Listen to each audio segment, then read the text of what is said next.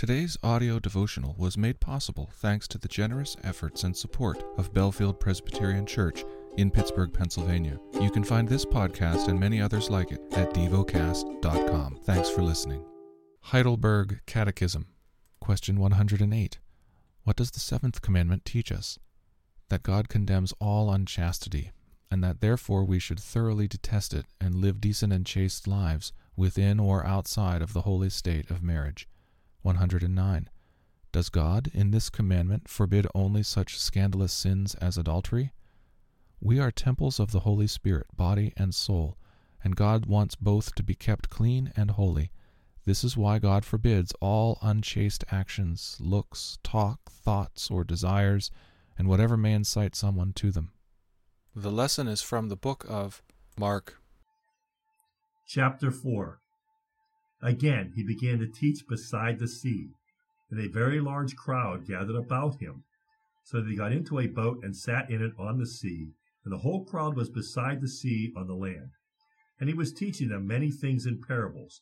And in his teaching he said to them, Listen, behold, a sower went out to sow, and as he sowed, some seed fell along the path, and the birds came and devoured it. Other seed fell on rocky ground, where it did not have much soil, and immediately it sprang up, since it had no depth of soil. When the sun rose, it was scorched, and since it had no root, it withered away. Other seed fell among thorns, and the thorns grew up and choked it, and it yielded no grain. And other seeds fell on good soil, and produced grain, growing up and increasing and yielding 30-fold, and 60-fold, and 100-fold. And he said, He who has ears to hear, let him hear. And when he was alone, those around him, with the 12, asked him about the parables. And he said to them, To you has been given the secret of the kingdom of God, but for those outside everything is in parables, so that they may indeed see, but not perceive, and may indeed hear, but not understand, lest they should turn and be forgiven.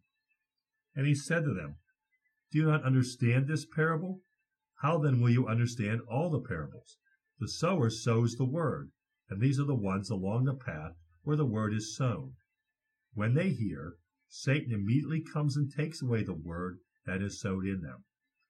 And these are the ones sown on rocky ground, the ones who, when they hear the word, immediately receive it with joy, and they have no root in themselves, but endure for a while. Then when tribulation or persecution arises on account of the word, immediately they fall away. And others are the ones sown among thorns. They are those who hear the word, but the cares of the world, and the deceitfulness of riches, and the desires for other things enter in and choke the word, and it proves unfruitful.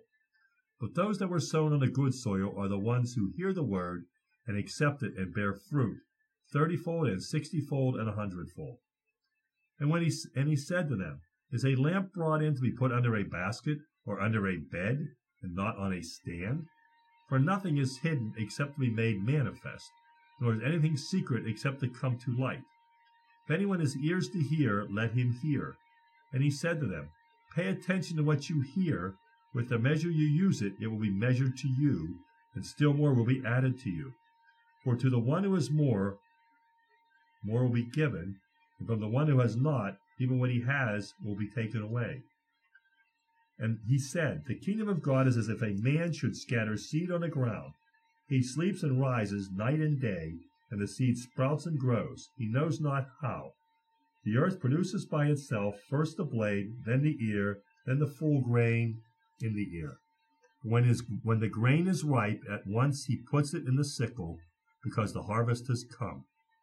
And he said, With what can we compare the kingdom of God, or what parable shall we use for it?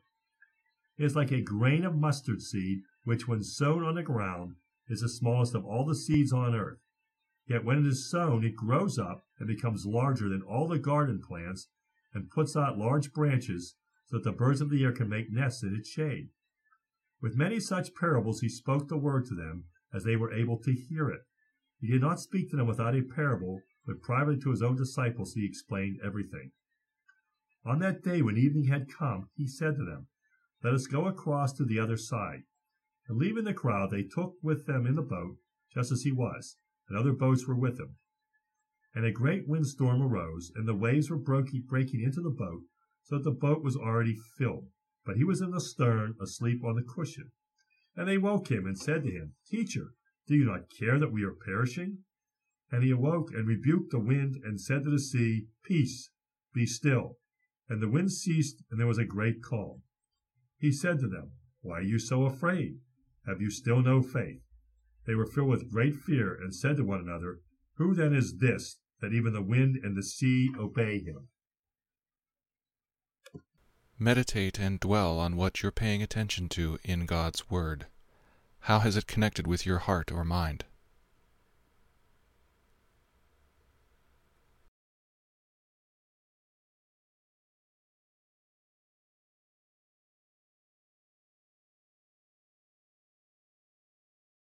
Pray to God freely about what has moved you today.